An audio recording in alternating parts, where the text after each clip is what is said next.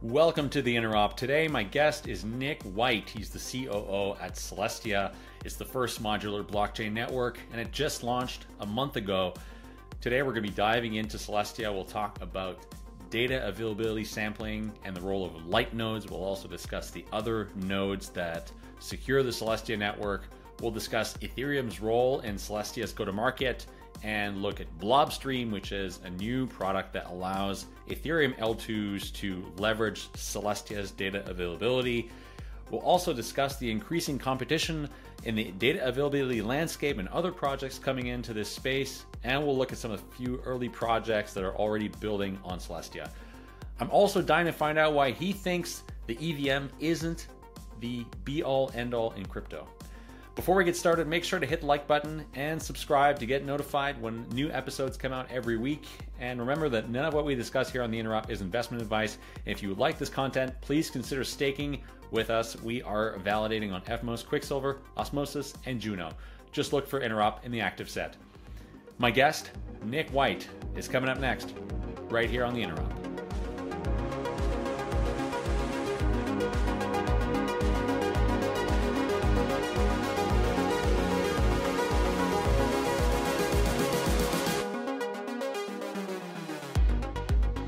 Nick, thanks for joining me on the podcast. Seb, really glad to be on with you and excited to talk about all the things modular. Yeah, so Celestia launched just about a month, well, it was a month ago yesterday. So congrats on the launch. It's been a long time coming, and you must be excited. Definitely. It was a huge effort over multiple years. You know, the Lazy Ledger white paper was originally published in 2019. And so it took, the better part of 4 years to take it from white paper to actual protocol. And I think it's a big moment for the industry because we're really entering this modular era where now we have the first, modular data availability layer with data availability sampling, and I think it's going to unlock a lot of new use cases and applications and things for people to build. So we're really excited and just I think it was worth all the work. Yeah, Celestia has really created this narrative, the modular narrative. I think was coined by Celestia, and we had Mustafa and Ismail back on the podcast on Epicenter in 2019 talking about Lazy Ledger. And I remember doing that episode and thinking back then, it really wasn't obvious what this was going to be used for, right? There was this idea that you would have this kind of lazy blockchain that would just prove the existence of data. And I don't think they had really yet explore this idea of modular blockchains, or at least that narrative, or that sort of stack construction wasn't really fully formed yet. And then sometime later it was okay, this is now Celestia, and it's the modular stack and data availability, and they really sort of coined that whole new narrative in the ecosystem. Since the launch, what has been the reception from the broader crypto ecosystem, and do you see this do you really see this kind of shift happening in people's minds that now there's another way to build blockchains? I definitely see it. Yeah, I think it's interesting actually in the first blog post that Lazy Ledger published as a project, Mustafa says we envision a world of modular data availability layers and execution layers. And so that was kind of the birth. I think that back in 2019, that was kind of the birth of this word modular, right? And then it kind of grew into the core way to sort of explain the difference between Celestia's view of blockchain architectures and the traditional monolithic architectures that have existed since Bitcoin, Ethereum, Solana, all the other popular L1s. And, I think that steadily, at first it was just kind of the seed of an idea, and it didn't really, it took, I think another major leap forward was also the idea of rollups, right? So John Adler, one of the other co-founders of Celestia, came up with the construction of a like optimistic rollup. And I think that was kind of the perfect complement to this idea of a lazy ledger that's just data availability. And so it's the combination of those two things that unlocked this completely new architecture that we now call modular blockchains. And I think over the past few years, Celestia has been trying to, evangelize and educate the broader crypto community about this new way to do things. And I think slowly but surely, people have been sort of converted and nerd sniped into this new architecture because it has all these advantages, from scalability to better to verify. You have things like light nodes, which I'm sure we'll talk about, and then you have all this added flexibility for developers. When you can spin up your own custom chain, you can do things that you just couldn't do in a monolithic framework where you're locked within the EVM, sharing the same sort of like execution resources as all the other applications. And so I think it just kind of was inevitable that eventually people kind of were won over into this new way of doing things. And I think now that we're live, it's no longer about the theory, but it's about putting it into practice. Yeah, that's interesting, right? I mean, when you talk about people being able to launch their own chain, that was the Cosmos vision. I mean, it still is sort of the Cosmos vision and the app chain vision, but Cosmos sort of took it a step. Like, I mean, it was very visionary in terms of having that execution sovereignty for your own application.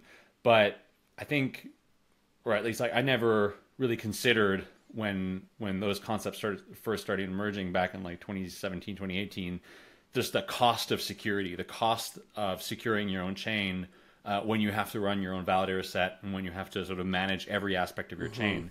And it's sort of like we went from shared web hosting, right? If you sort of take the Web 2 analogy, which I like to do, we went from shared web hosting to everyone runs their own data center to now somewhere in the middle where, we have shared infrastructure. You're still leveraging some shared infrastructure in terms of data availability and perhaps security. We'll talk about Ethereum and how that fits in. But essentially the application is sort of containerized and sort of like lives on top of this shared security model. And there's still a world in which some applications are going to want to like do their own data center thing, right? Like Osmosis and DYDX and applications that have a lot of users, that have a complex execution environment that requires also to be able to control the consensus, the governance, MEV, things of that nature. But for most applications, that's not going to be the case. And so, I wonder, do you anticipate a lot of the Cosmos app chains that launched in the last 3 to 4 years to become rollups, like to give up their validator set or supplement their security with or the data availability with Celestia, maybe supplement their security with Ethereum or some other kind of modular security construction like that? I think, I'm really glad that you brought up this sort of analogy of comparing the different architectures to sort of like traditional Web 2, like Web 3 architectures to Web 2 architectures. And I think, Ethereum or these monolithic protocols are very similar to shared web hosting providers, where like everyone's kind of like using the same infrastructure, but then you're kind of like stuck within whatever like frameworks that they support. So like that's like EVM or SVM, right? And you're ultimately kind of like limited in the flexibility and scalability of your system. So then, if the next one is sort of like the Cosmos vision of everyone should run their own chain, right? Rather than launching on a shared chain, run your own chain. You can have customization. You have more scalability because you have dedicated infrastructure, and I think that's a step forward for certain things. But then the Celestia vision is sort of like the synthesis of that, and it's a lot more like cloud infrastructure, where instead of having a data center where you launch a virtual machine, you have a data network like Celestia where you launch a virtual blockchain, which is a rollup, and then you get the best of both worlds. In that, like when you launch your own chain, it's like building your own data center. It's a huge capital expenditure. It's also a lot of like operational, like ongoing OpEx costs, and so it doesn't make sense for everyone to do that because it's a lot to take on. Whereas with Celestia, you can, or like if you launch on a data center like AWS, it's like, oh, it's out of the box, it's on demand. You get the same amount of flexibility. You like a benefit of these economies of scale, right? That AWS can provide to all these developers. And so Celestia is the same thing, but applied to blockchains. And so like rather than launching your own blockchain, you have this blockchain as a protocol, blockchain as a service kind of thing, protocol as a service essentially that provides the consensus and data availability for you to launch your own thing. And I think one of the biggest benefits is that you don't have to go through the trouble of actually bootstrapping a validator set, issuing a new proof of stake coin, all these things in order to launch your network, because that is actually a significant lift.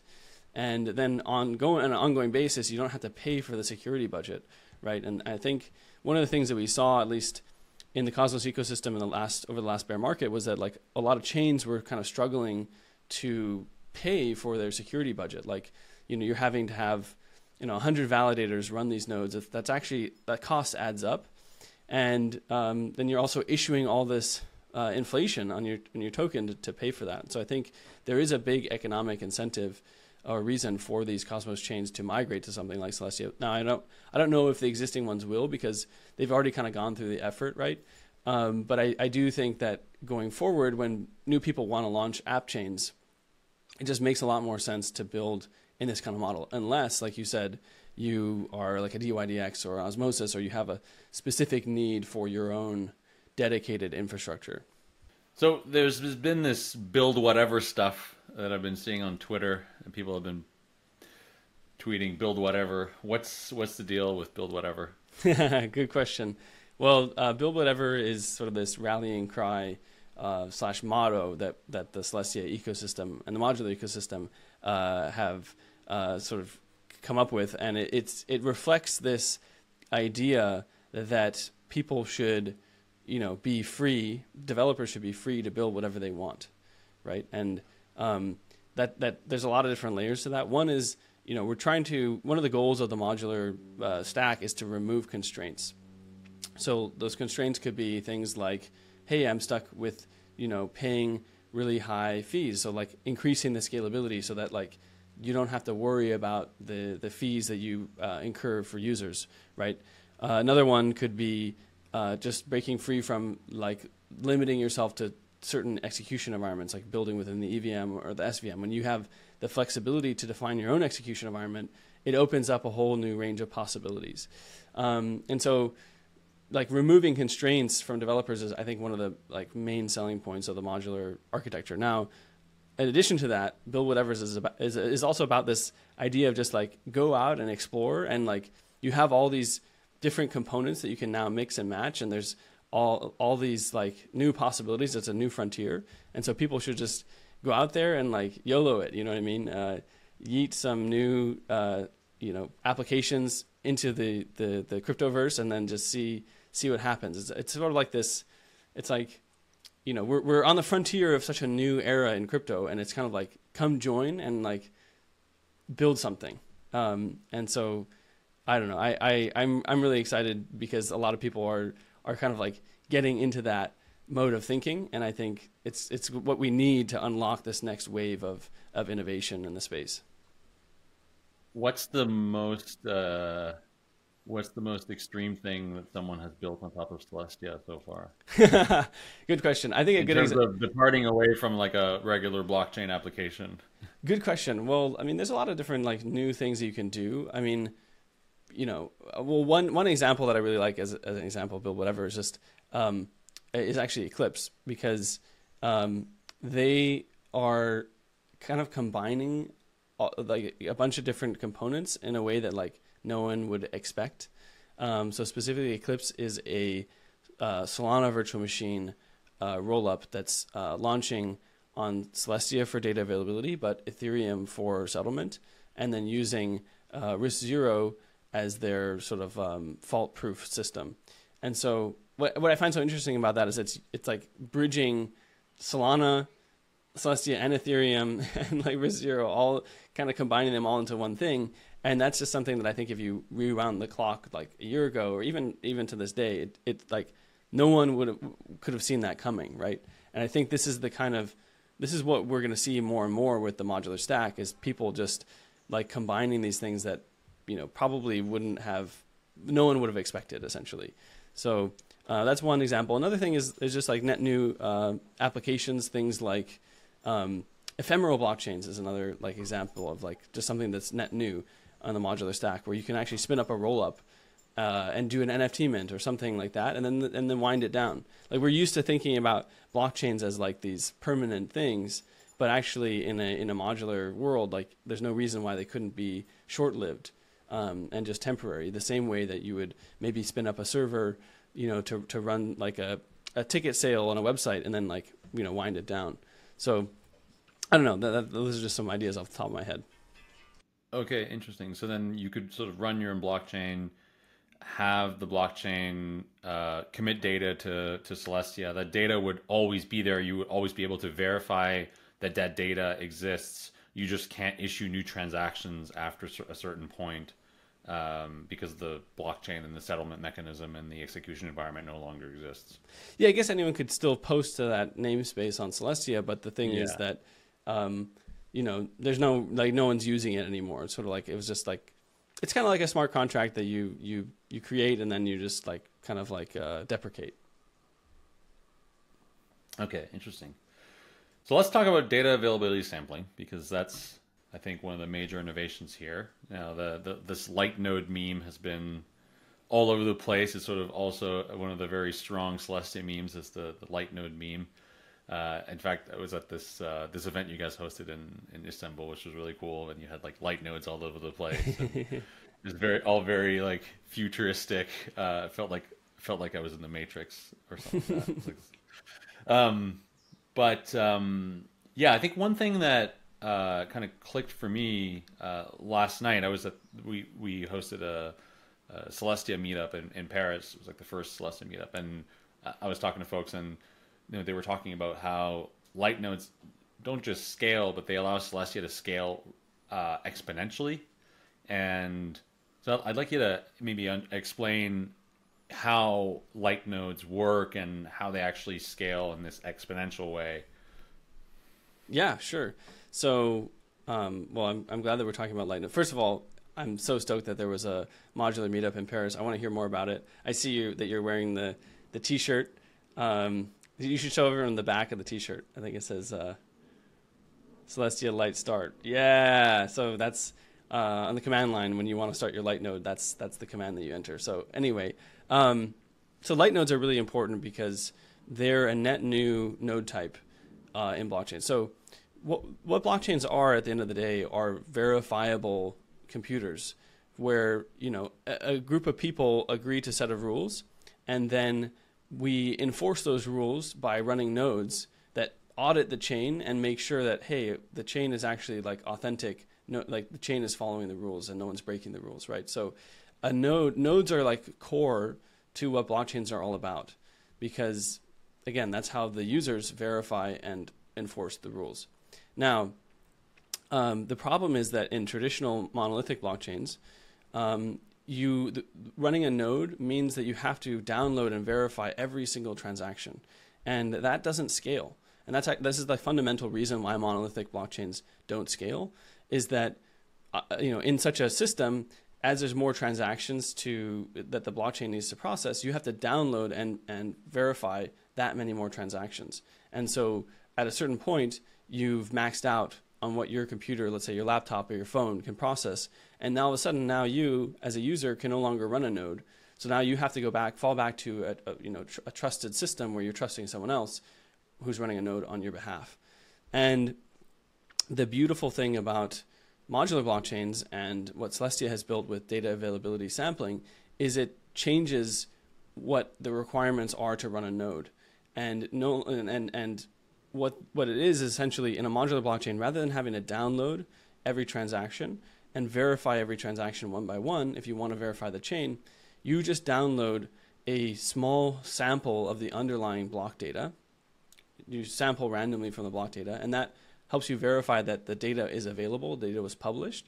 And then what that enables you to do is verify a proof, either a fraud or a ZK proof, that the execution of those transactions was done according to the rules of the chain. And so with those two things together, all of a sudden you can verify the blockchain, and that requires an amount of work that does not grow very much with an increase in the number of transactions on the chain. And so all of a sudden you have this ability to actually scale the throughput of the chain, the number of transactions, without pricing out the average users. And so that, what I was just describing of like sampling randomly and verifying proofs, is what like a light node is. And so specifically, what's so cool about it is it's so light, in fact, that you can run it on a smartphone, or on like, even people have done it on Kindles or Nintendo's like game consoles, or like just random, all these like any kind of like hardware device you can think of. People have been running light nodes just as a way to demonstrate that they're so light. You can run them anywhere, and we've even run them like in really remote places with barely any internet connection, on planes. You can really, like, they're so light that like the idea is that anyone, anywhere, with any device can actually verify the chain. And then the scaling part, the other side of what light nodes do, is not just that they enable users to verify the chain really efficiently, but they also power the scalability of the underlying network in Celestia. Because the way that the data availability sampling scheme works is that the more people who are sampling the block, the bigger the block can grow securely. And so it's not exponential, though. It's more of a linear relationship of the number of nodes increases the size of the block can be in a linear way. However, I think maybe what they were referring to when they were saying exponential scaling is the fact that the amount of work that you do as a light node scales as the square root of the size of the block. So that is exponential in the sense of like the growth in the block size does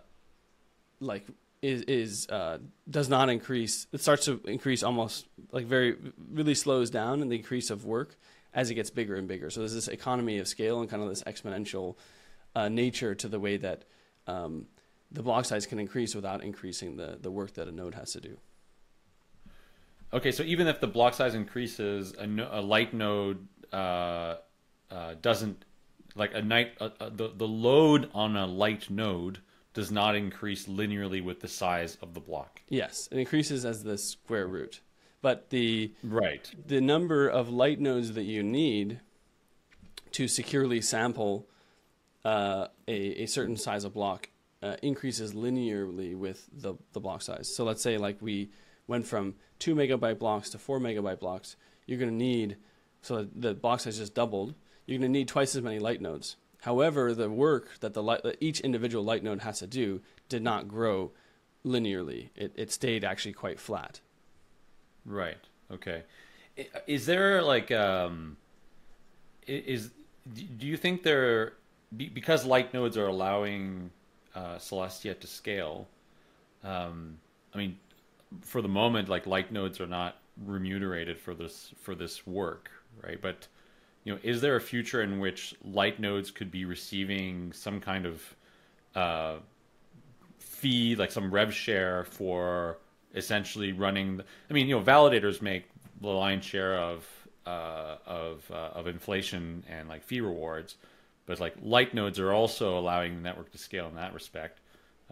Is that something that's like being explored or that could potentially work, or does that does not work at all? It's something that we're definitely interested in. The problem is that light nodes are not Sybil resistant, meaning that if say we wanted to incentivize or reward light node operators, there's no way to stop someone from just spinning up 1 million of them and kind of capturing an unfair amount of the rewards for themselves. And so as opposed to like validators, like there is Sybil resistance because there's proof of stake. You have to put up stake to be part of the active validator set. And so that's really the challenge here. So maybe in the future, if there's some kind of like identity system or something, some way of, gaining Sybil resistance, then that could make sense. But so far, that's an age-old problem. And so far, I don't think there's yet a good solution, but I'm not saying that there wouldn't be in the future. And that would be really awesome, I think. However, I'll also say that, running a light node, first of all, is going to be extremely cheap. Like really, really cheap. Like you won't notice it if it's running in the background. And it's also going to be embedded in wallets and in browsers and things, so that in a way that like a lot of users won't even necessarily be aware. They won't have to have any expertise to do so. It's kind of just going to be part of like using a blockchain in the future. That's the way we envision it, and that's the kind of the thing that we're working towards. And in the same way that and like the incentive to do it, like the way I talk about this is like, why run a light node? It's sort of like the same question as like, why lock your house? It's like, yeah, you know, I wish I lived in a neighborhood or in a world where like I didn't have to worry about, you know, leaving my house unlocked. But the reality is I do, because we can't just trust people not to like walk into our house and like steal everything. And the same thing, like running a light node is like, as more and more of our assets are online, more and more of our lives are on blockchains, then it makes sense for us to just take the added, you know, amount of security to actually just verify and make sure that like there's nothing like wrong is happening. And it's very similar to a lock, right? A lock is a very low effort thing. It's like, oh, it just takes me 1 second when I leave. It's the same thing with running a light node. It's like, you know, I don't even notice it, but it's something that gives me a feeling of safety and assurance that, you know, my online life, my on-chain life is safe. Yeah. No, I think that's kind of the holy grail, right? Because right now, if you're interacting with any blockchain through a wallet, you're most likely, unless you're running your own node or your own client, using someone else's RPC. Now, you can do that in a trust minimized way, but you still have that liveness risk. And you know, if Infura goes down or Alchemy goes down, then you know, so does all of Web3. And so that's why, you know, I'm quite bullish on teams like Lava Network that are building a marketplace for RPC providers and data APIs, you know, for blockchains. Mm-hmm. Disclaimer: we're investors in Lava, but for Celestia, you know, if the light node can just be embedded in browsers, right, to the point where, you know, if Celestia like basically, you know, gets the lobby to W3C to make this kind of a web standard, and it just like, or I don't know what organization, but or maybe just browser manufacturers or developers, then yeah, you can have the light node right in your browser. Every time you launch your browser, your light node is running in the background, or like right in the wallet, mm-hmm. On a phone, and then you're not relying on someone else to do that verification for you. You're doing it by yourself. And there's, I think, a tremendous benefit to that. And then it's all about, you know, creating the right, you know, UX abstractions to let users know that their data is in fact, you know, on the blockchain, the same way we have, you know, SSL, you know, locks on our little icons on our browser that shows us that we're using a safe connection. So I think that's, yeah, it's very cool. So what are the other types of nodes? So like last night at the meetup, we were talking about the different types of nodes, and I realized I wasn't like super aware of the two other types of nodes that exist in Celestia. So could you explain like what are the different roles here? Yeah. Before I do that, I want to just respond to sort of part of what you were saying, because it's a really good point about RPCs. Like, you know, the way the majority of users currently interact with blockchain applications is via RPC, right? So there's a few different problems with that, and actually Moxie, you know, who's sort of like a crypto OG, he wrote this long critique about crypto. I don't know if it was last year or the year before, and one of his big points was like, "Yo, everyone uses, all of the users just use RPCs, and so like this whole like trust minimization thing doesn't actually like count in practice, because basically what happens if you're using an RPC, first of all, you're not actually verifying the chain yourself, so you're again like trusting someone else to verify it for you and tell you the truth, right? So that's a really big one, because then you're making an honest majority assumption on either the validators, or you're just fully trusting whatever this RPC person tells you. Like, hey, this is your balance. This is the transaction went through. How do you actually know? You don't know. You're just trusting that end provider, right? So that's one issue. And the other issue is that, like you said, you know, your all your transactions have to route through them. So it's not really a peer-to-peer network in the realist sense, right? because you're not actually connected to the network. You're connected, via proxy to the network. And so the cool thing about light nodes is that they flip this on its head, and every user is their own sort of like RPC in a sense. They're verifying everything themselves directly by running the light node, and they are actually directly connected to the peer-to-peer network of the chain. And so they're sending their transactions directly to the network, not through someone else. And we just think that's the future. That's actually what I think blockchains always meant and aspired to be, but we had to take shortcuts because of the limitations of the infrastructure back at the time. So like light nodes, I think will also like deliver us to this much more decentralized, secure place for blockchain architecture. Now, in terms of other nodes that we have, so there are validator nodes, right? So they are the ones that are actually voting on blocks and minting new blocks into the chain. And then you have what we call bridge nodes, which bridge from the sort of the consensus network to the data availability network, because currently those are two separate networks that overlap via the bridge nodes. And so the bridge nodes kind of facilitate this communication between the consensus and the data availability networks. And then you have data availability nodes who are more just checking that the data is available. And there's different sort of tiers of those. Some you can have like an archival node that's storing everything. Eventually we're going to implement pruning. That's like the next closest thing on our roadmap, so that data availability nodes don't have to store data forever. And then you kind of have tiers. Eventually we'll have partial nodes that if you want to, for example, just listen to a specific namespace and store that data, you can do that. And then we have light nodes, which are just doing the bare bones sampling of the underlying block data to verify that the data is available, but they're not necessarily like, actually downloading the full data in the block. So you've mentioned namespaces a couple of times already. So can you explain what this is and how it relates to applications? Yeah. So, one of the benefits that Celestia has is that, as compared to other L1s, is that it was designed specifically for this roll-up centric world, right? It's an L1 that is built to provide scalability and security for rollups, and a better user experience for rollup developers. And so one of the key things that makes Celestia unique is this idea of a namespace Merkle tree. So all the data that gets posted to Celestia is organized in a certain way that makes it really easy for someone who's using Celestia to just listen or sort of pull the specific data that is relevant to them.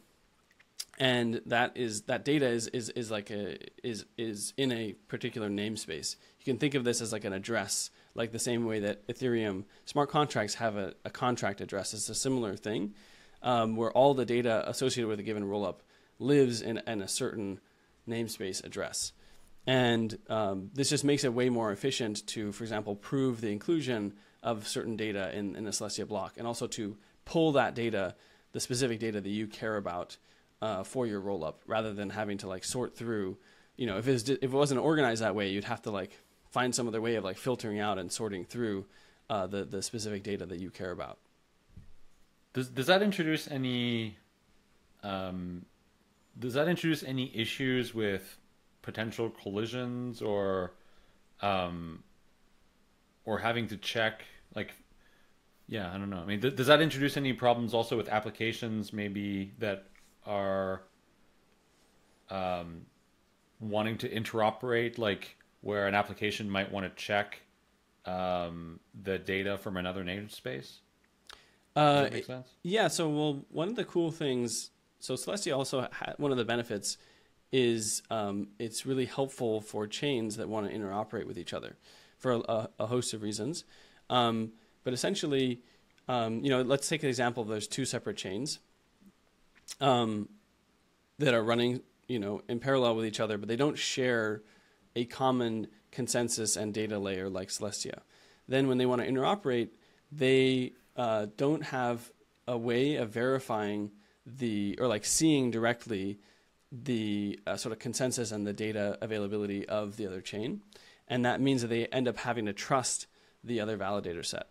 And whereas if they are running both these rollups, both these chains are rollups that are running, posting their data to Celestia, they're already natively verifying each other's data availability because they're both their data is being posted to the same underlying data layer, right? So when this one's nodes verify the data availability for its own chain, they're also indirectly verifying the data availability of this other chain.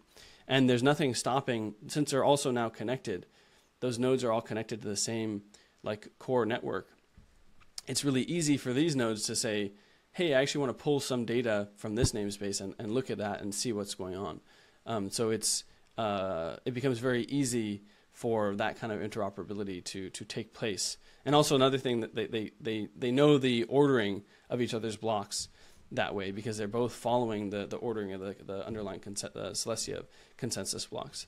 So there's a lot of benefits for interoperability within a Celestia-like paradigm. Cool. I want to talk about Ethereum because over the last couple of days, I've become aware that Ethereum is a much larger part of Celestia's go-to-market as I had initially anticipated. See, I just thought Celestia would be this chain that would host rollups and like live in its own ecosystem. But you guys recently announced Blobstream, and Blobstream, the way I understand it, is a way to allow Ethereum L2s to use Celestia's data availability while still sending proofs to Ethereum, while still sort of committing to Ethereum, and that effectively allows them to reduce the cost of data availability on Ethereum. And it's a really great, I think, product strategy because if you're an Ethereum L2, there's sort of like no reason not to do this, right? If you care about cost. So yeah, sort of given some high level context here for Blobstream, but yeah, how important is Ethereum and sort of EVM L2s in the broader like Celestia go to market and product vision? That's a great question. So Ethereum, so there's a long history of Celestia and Ethereum, and in fact, Lazy Ledger, the original idea behind Celestia, was initially envisioned as an Ethereum sidechain. Like the hope was like, hey, we can enhance Ethereum with data availability sampling and like a whole new capability for the Ethereum protocol itself. But then it turns out essentially that there are limitations to doing any kind of data availability as a sidechain to Ethereum. And for that reason, it turned out that we have to essentially launch our own network with our own token to build this. And that is because basically you can't actually, there's no way for an Ethereum smart contract to verify the data availability of another chain. It has to be done in the protocol, in the nodes themselves, because data availability withholding is an unattributable fault. Anyway, we can talk about that all later. But basically, and another kind of overlap with Ethereum is that a lot of the original ideas for Celestia were proposed in the Ethereum research forum. And so like a lot of what Celestia is kind of like born out of the same values and research community as the original like Ethereum community. So obviously one of the major goals for us when we were launching Celestia was to help to supplement Ethereum with additional data availability, because we saw that as a real need for their ecosystem, because there's a lot of rollups on Ethereum already. There's the demand to launch even more rollups. But the problem is there's just this really constrained supply of data availability on the Ethereum L1, and that leads to really high fees for these rollups and makes it kind of you kind of almost have to be a VC backed rollup team to be able to like afford launching and operating a rollup on Ethereum is sort of the state of things today. And so we wanted to provide something to the Ethereum community that would enable the cost of operating a rollup and L2 on Ethereum to be significantly lower.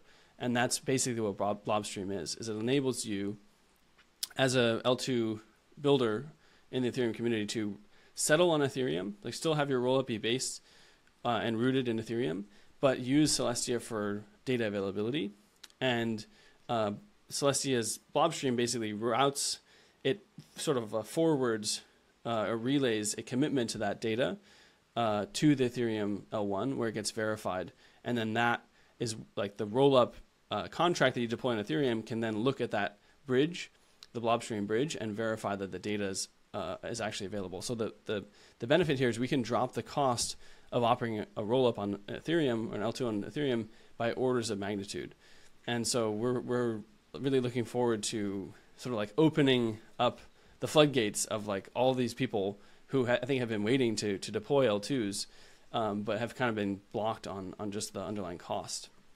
And the good thing is too that like there's other solutions, right? Like data availability committees that people have talked about or have launched. But the difference is a data availability committee is basically just is a very like strong trust assumption on the operators of that committee that they're not going to rug you, right? And the good thing is that Celestia is a decentralized blockchain with many, many validators, as well as the fact that it has actually crypto economic stake behind it. So you have this much higher security guarantee than if you use a standard data availability committee. And you in order to do that, you need to actually have a separate chain. Like you can't use Ethereum as a restaking sort of collateral to secure an off-chain data availability service. So I think Celestia is kind of like, through Blobstream, is kind of the optimal source of DA that can exist outside of like the Ethereum L1 itself. And what about existing L2s? You talked about these new L2s that want to launch on Ethereum, and where the cost might be prohibitive. Can existing L2s, like say Arbitrum or some of the ZK VMs, could they leverage this as well and transition to using Celestia data availability? They absolutely could, and I think that's a decision that's up to them and their community, right?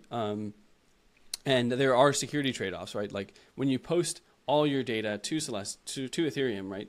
You have the full sort of like DA guarantees of Ethereum itself, right? And that's really, I would say, the top tier security that you could get for an Ethereum rollup. Like if that's where you want to be, that's the best you can do.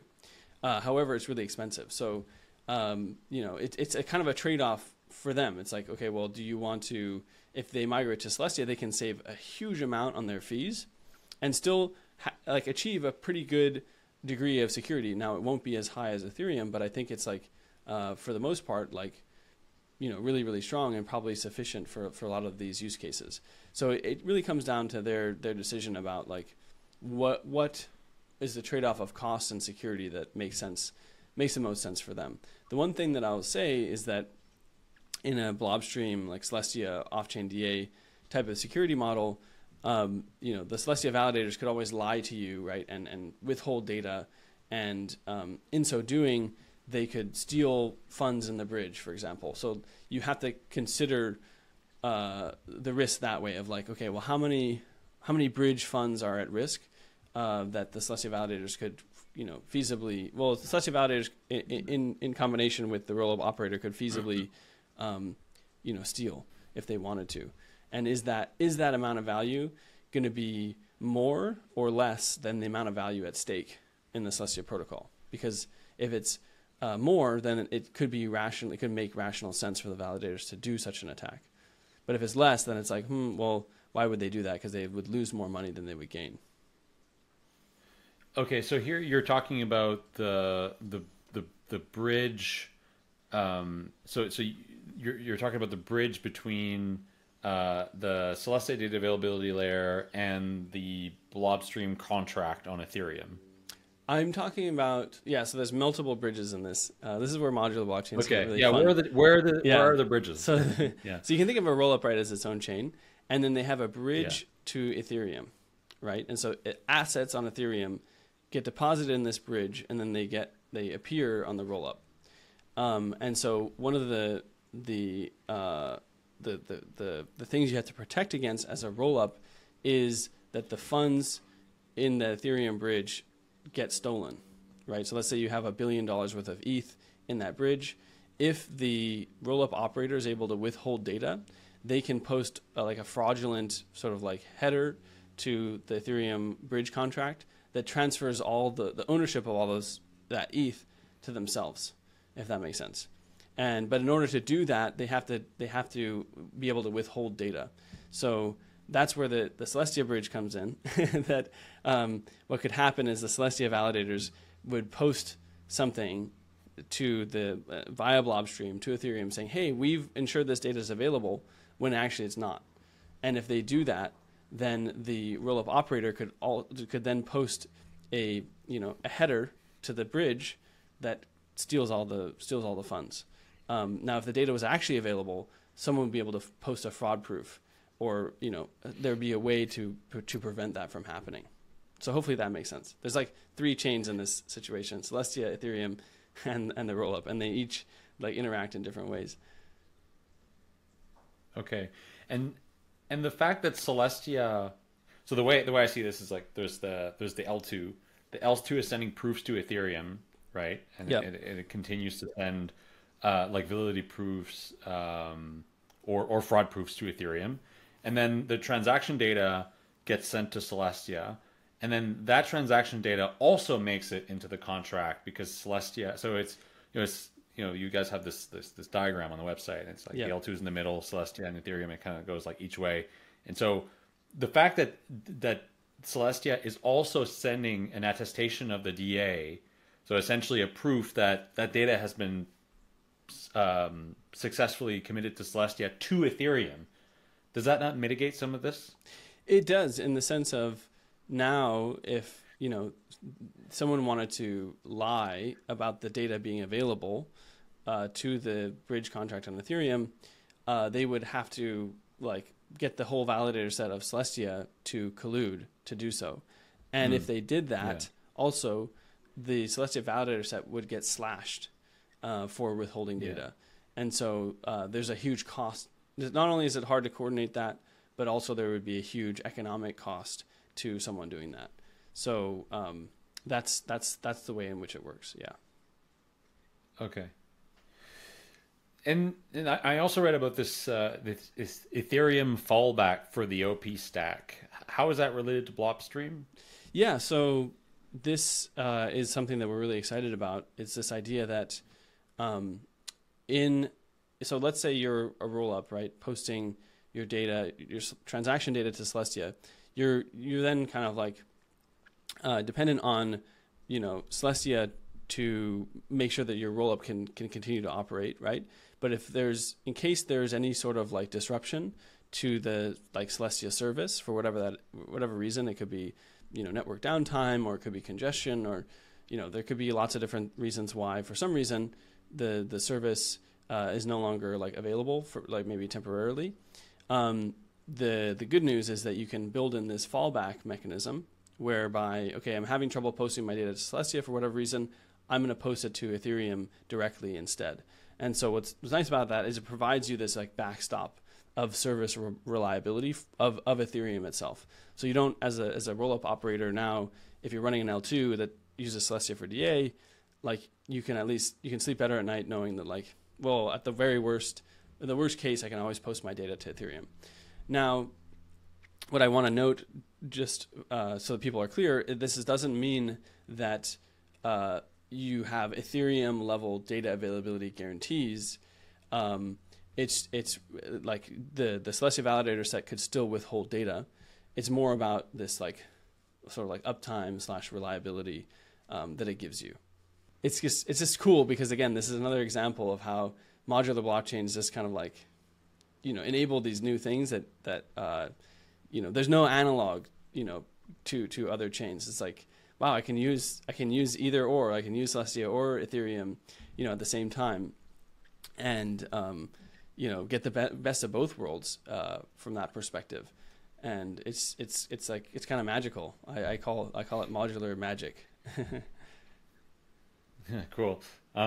So I think like in the last few months, there's been this narrative that has been kind of coming up, at least in Cosmos, about alignment, right? Like, do applications want to align with the Cosmos Hub? Would applications align and supplement their security by committing also to Ethereum? And then there's ideas of things like mesh security, which could potentially also implicate Ethereum security or ETH restaking through EigenLayer. Where does Celestia fit within all this? And like in a world where mesh security exists and Cosmos app chains secure each other, potentially are also being secured by restaked ETH on EigenLayer. There's a couple of projects that are like very early projects that are working on this. How does Celestia sort of fit within this modular security future where chains are securing each other? Ethereum is also acting as security, maybe even Bitcoin through things like Babylon. Good question. Well, yeah, there's quite a range of different approaches to solving these things of like, how do I secure my chain or whatever service that I'm trying to run? And I think that like EigenLayer or like restaking or interchain security, those kinds of approaches are actually quite different to the sort of like Celestia model of shared security, in the sense of what restaking does, or interchain security, is it enables you to reuse. Well, actually, even interchain security is slightly different than EigenLayer, but anyway, they allow you to reuse existing like assets to sort of like collateralize a new committee, right, to operate some kind of service.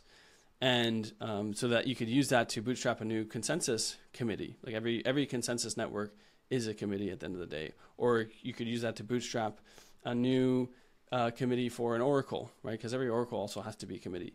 So I guess like that saves you the problem of having to issue your own coin, for example, which is a big benefit. But the thing is, you're still having to bootstrap that set of validators and actors to run this service or this committee. And on top of that, what you're sharing, right, is the underlying asset. You're not actually sharing like actual security in terms of do these protocols know anything about each other? Are they actually able to verify each other more efficiently? Now, in the Celestia like version, right, you don't have to spin up a new committee. You actually plug in and use an existing consensus committee, which is the Celestia validators, to have consensus, and you just pay for that service. So it's very different from that perspective. You're not actually having to create a net new committee.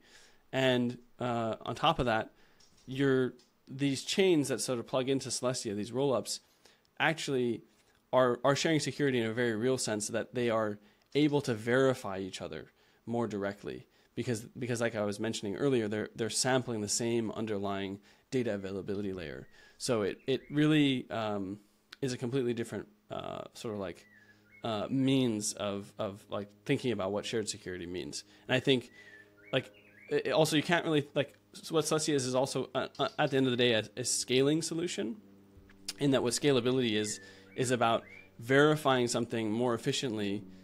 Like the cost of verification does not scale linearly with the amount of transaction data that you can verify. Whereas like interchain security or restaking or things like that, they're not actually scaling or solving scalability. They're just creating net new things that you still need to verify with the same amount of effort, if that makes sense. Now, I guess like the difference is also that like with Celestia, if you wanted to launch a new chain with a, like net new consensus, that's not something that Celestia can offer you. Like you do need to bootstrap a new committee for something like that. So they're just sort of like different offerings, I guess. But actually, one thing just on my mesh security, what's really interesting is I've been having a lot of exchanges with Sunny over the past year or so about like mesh security and how it could work. And interestingly, like the only way that mesh security can work is if there's underlying data availability between these chains. Because if you are taking a stake from one chain onto another, if these validators that you staked to with a non-native asset do something wrong, there's no way to prove to the issuer chain, that those assets should be slashed. And unless you have fraud proofs and data availability. So at the end of the day, like the security model for mesh security boils down to basically needing to run roll-ups and needing to have data availability. And so that's why there's like in the latest iterations of mesh security that I've seen, there's this idea of using Celestia as a shared DA layer to facilitate mesh security in the interchain. I think you just like blew my mind on something. Are consumer chains in mesh security actually roll-ups to the provider chains?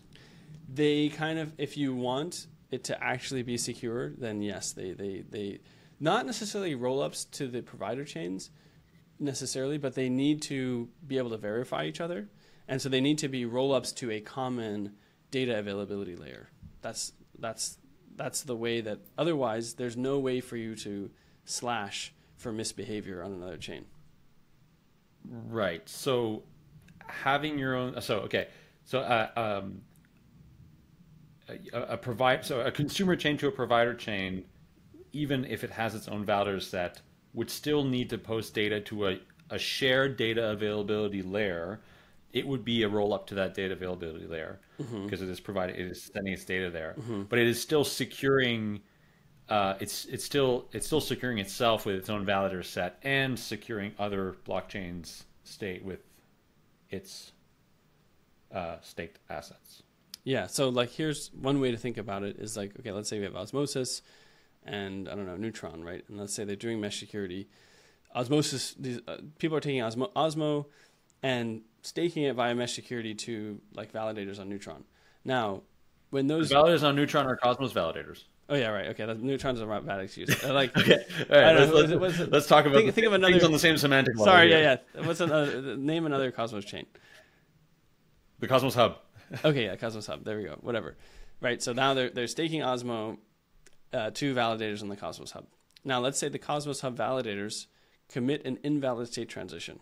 So they do something that is like just breaks the rules of the chain, but they've all signed it, right? The Osmosis validators have no way, the Osmosis nodes and network has no way of knowing that is actually fraudulent. All they can do is verify the signatures of that thing. They can't actually re-execute the state transitions of the... They don't have the data. Yeah, especially if there's data withholding, right?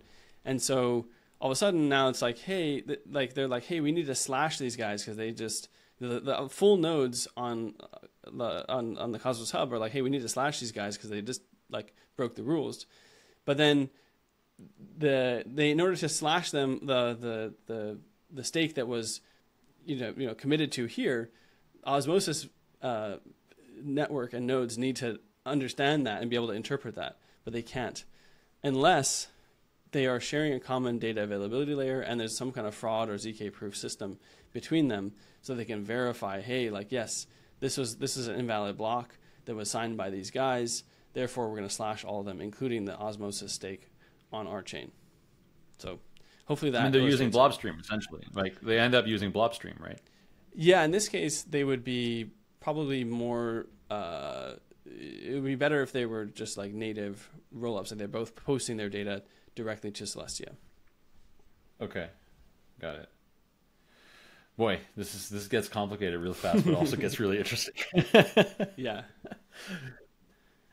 Okay. Yeah, I've got to spend more time in mesh security. Like for now, it's just sort of like this nebulous concept that I've not spent a whole lot of time like digging deep into, and it just seems like there's a lot of really interesting stuff happening here.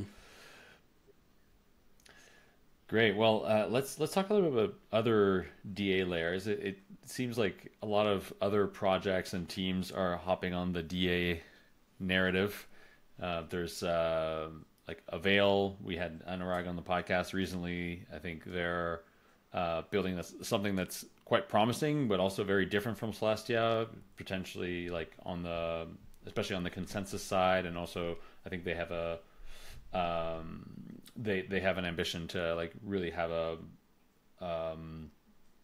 much broader validator set, right? That has different trade-offs than Tendermint consensus. Mm-hmm. And then also Near has announced that they're going to do some DA stuff, although I don't know very much about it for the moment. So this emerging landscape of DA protocols, like which are you the most impressed with, and what is like in the future, would it be useful for applications to post to multiple DAs to just increase the security provided to their application, or does that not make sense? So the DA landscape is growing, which is great because, frankly, I feel like there's surprising to me that there's so few actual like dedicated DA solutions out there on the market, even in the fact that like we're 2023, almost 2024, right? And I kind of categorize them into two broad things. Like the first are genuine DA layers that are designed from the ground up specifically for this new future, and those also support data availability sampling, because data availability sampling is the gold standard in how you scale secure like bandwidth, like DA bandwidth.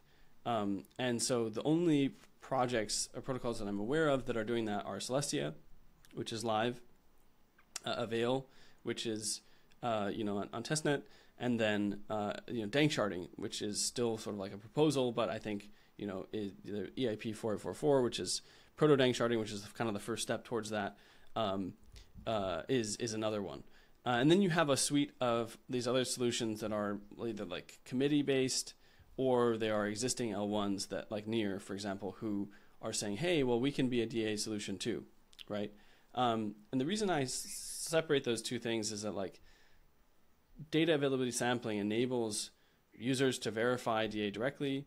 It enables the DA throughput of the chain to scale with the number of users and nodes in the network, and provides you just the best security. Now, the other DA solutions like EigenDA or Near or whatever that don't support this just don't have the same scalability or security sort of like properties. And so to me, they're just not that interesting long term as actual like long term solutions to this underlying problem. So I guess so now kind of like setting that aside, comparing, for example, Celestia to Avail, I think a lot of there's a similar vision of creating a very like minimal DA layer with DAS. And I think where Avail is different is they, like you said, they have a different consensus algorithm. So they use Polkadot, Babe, Grandpa consensus, and they use a different way of committing to the data that uses KZG commitments. And what that means is that they we use a sort of a fraud proof mechanism, and then what they use is more of like a validity proof mechanism, is one way to think about it. And I think the real difference is ultimately in a lot of these cases with DA layers is like execution. Like there's a lot of theory, but like who can actually ship something that is scalable and that works well. And so I think like you'll see a lot of claims of like DA throughput probably circulating around on crypto Twitter, over the next year. And the real thing is like, well, the proof should be in the pudding, and like who can actually ship something that is really usable and actually efficient and effective. And I think so far, only Celestia is really live, so it's hard to tell and compare apples to apples between these DA solutions. Yeah, I mean, it's a space that I think I'm trying to keep my pulse, my finger on the pulse here about the promising like DA layers, and I think obviously like Celestia has a huge advantage by being first to market, by having attracted all of these projects to build on Celestia and just solidified the narrative. But there will be others, and I think that it's going to be a landscape of multiple DA layers that will align with different ecosystems and sort of capture market share in different parts of crypto. So it's going to be interesting to watch that play out. Coming back to the ecosystem. So currently Celestia is still in beta. but applications are already starting to build there. What's the most exciting stuff that is currently being built on Celestia? Like I know I saw this Milky Way liquid staking project pop up in my Twitter feed the other day, and some other projects. So yeah, how many projects are building there? What are the things that people should be paying attention to? Yeah, there's a lot. I think the first few that I'm like most excited about, and I'm probably going to leave out some, and because it's just inevitable. But one that I'm really excited about in the near term is Manta. Manta is like an EVM chain, but with like special opcodes that make it really efficient to verify various like snarks and ZK proofs. And what that enables is like, they've like built in all this like native functionality for like randomness or other like privacy, like ZK kind of functionality. And so it kind of is like this ecosystem for people to build really interesting applications that tap into that as like a fundamental building block. And they're currently a roll up on Ethereum, but they will, when we launch Blobstream, they're going to migrate their DA to Celestia while still settling to Ethereum. And there's just a whole bunch of people who are building applications on Manta that are currently just too expensive to actually be like, usable essentially. And so what like their whole community has basically been saying like, hey, when Celestia essentially. And I'm really excited because like it's going to unleash and enable all these new applications that their community has built to actually like flourish. And so that's a big one that's coming soon. Another one that I'm really excited for is Eclipse. They are launching a Solana virtual machine rollup. I think we talked about this earlier. And I think what's cool about Eclipse is that Solana is the second biggest sort of developer ecosystem after Ethereum, and yet there's still only one Solana chain, right? Whereas like for Ethereum, there's been multiple EVM chains for many years, and there's all these different rollups. And so I think it'll be really interesting to see how the sort of like does like how does the Solana ecosystem, like developer ecosystem, grow with this first non-Solana L1 SVM chain? And I think what's cool about it too is like that we're combining the best of both worlds, because I think Solana, to their credit, have built an amazing virtual machine that has parallelization, has this like special gas fee sort of like market that makes things like more efficient. And I think Celestia brings this really scalable underlying DA. So you can kind of, by combining these two things, I think it could be really powerful, like a really fast, really efficient, really cheap blockchain on both the data availability and the execution sides. So that's another one that I'm excited about. I'm also excited about things like Argus. So Argus, and by the way, both Eclipse and Manta, for example, are using Blobstream and will be settling to Ethereum while using Celestia for DA. Argus, on the other hand, is a little bit different. It's an on-chain gaming project where they've built a specific VM that is tailor-made for on-chain gaming, and they have some games, I think, in the pipeline that will be ready to launch soon. And what's cool about it is that like it's another example of kind of build whatever, right? And the reason why this modular blockchain thing is so revolutionary is that they've people have been trying to build games within the EVM or Solana VM or like these sort of execution environments that are not actually designed from the ground up for this use case. So they've gone ahead and built a whole new execution environment that has a high tick rate, has like native sharding to be able to like scale the game worlds, and all these other features that are going to make gaming on Argus like just a superior experience. I think I'm really excited for them to launch, and I think on-chain gaming is another just good example of like a use case that Celestia enables uniquely, because on-chain gaming needs a lot of data throughput, and there's currently not really a good place for someone to launch something like that.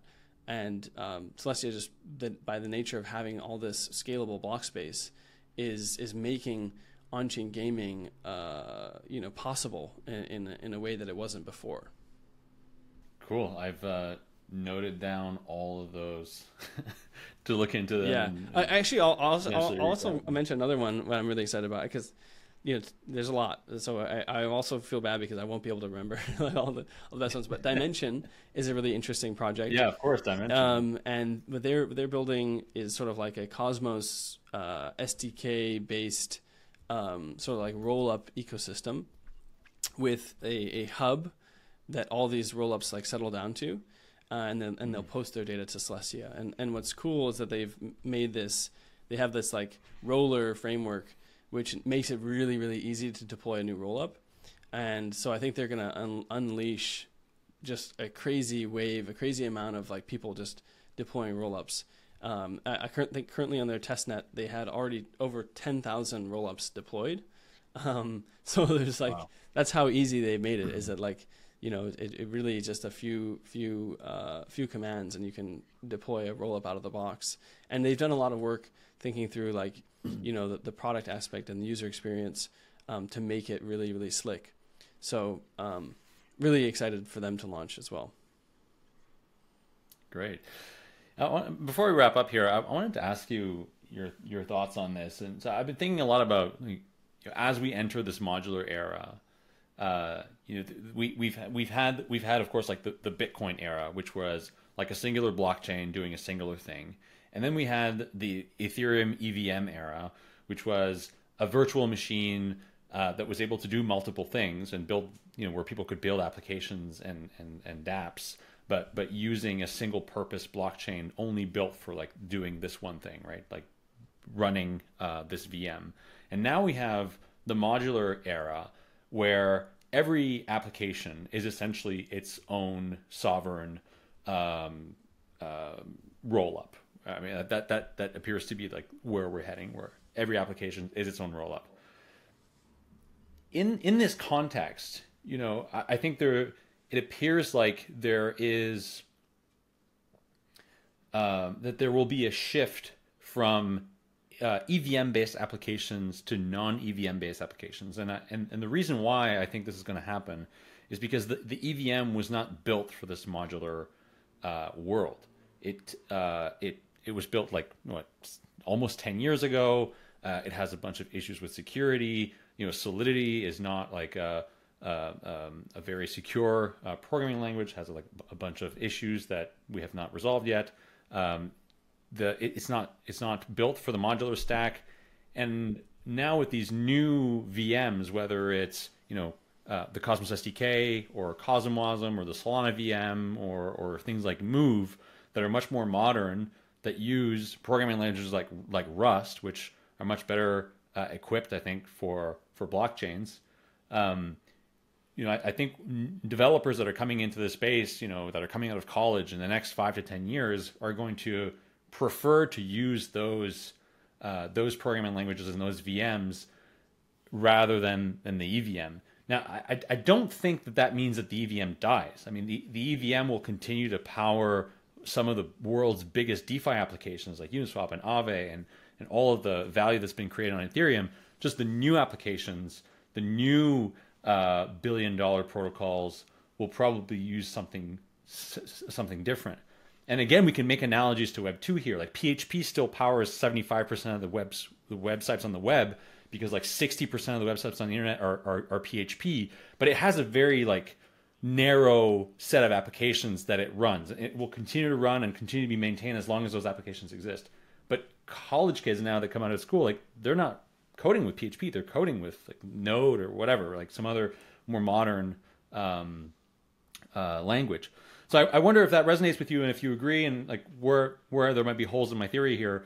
But that's sort of where I see things heading, and I wonder if you could share your thoughts on that. I absolutely agree, and I think, again, this is one of the exciting things that the modular paradigm enables, right, is in the past, right, it was very expensive to try to innovate at the execution environment layer, right? So either you had to convince the Ethereum community or some existing L1 to make a change to the sort of EVM, right? But that's really risky if there's already like assets and all this stuff, and that's why the innovation of the EVM on Ethereum has been so slow. People have all these AIPs, they never get shipped because it's just too, it's very dangerous and like fraught with, making a mistake. So like it slows it down from that perspective. Then your other option is like, okay, well, I'll just launch my own, new chain with a different version of the EVM that I'm going to like, iterate on. But the problem with that is, again, now you have to launch a new chain, which is extremely expensive. You have to bootstrap a new consensus network, issue a new coin, all these things. So like there was basically no way to innovate, or the only ways were just really slow and costly to innovate at the execution environment layer. And now with, and there's actually a lot of parallels to this of like pre-Ethereum, right? If you wanted to launch a new decentralized application, you also had to launch a new chain. Like Bitcoin, like there was like Namecoin and I don't know, I can't remember all these different like.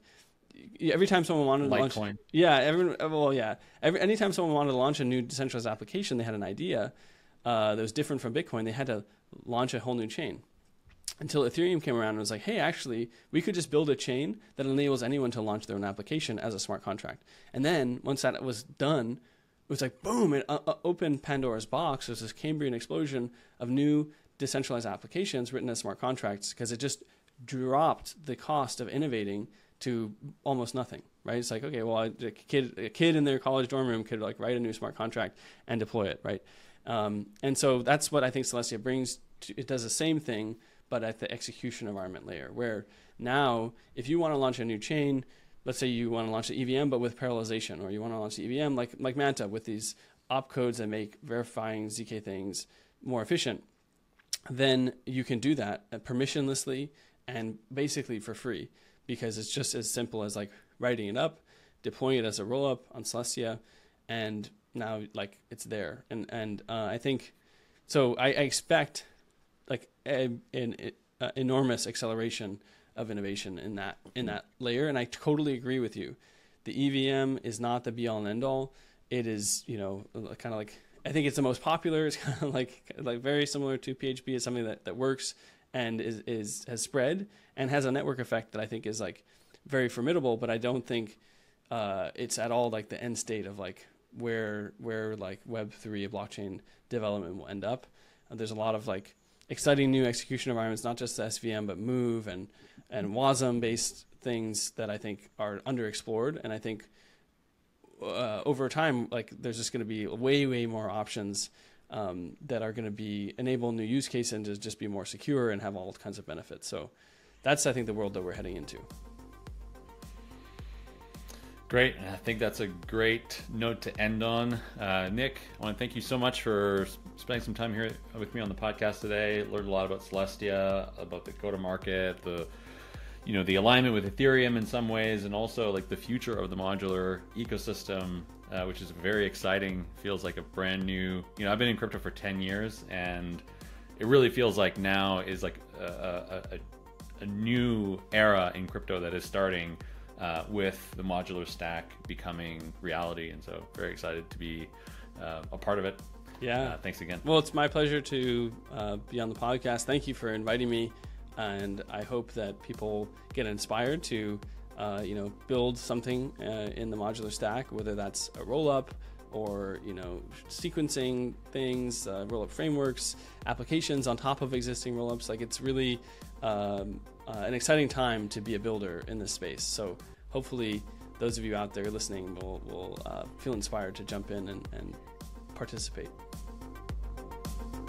Great. Thanks, Nick.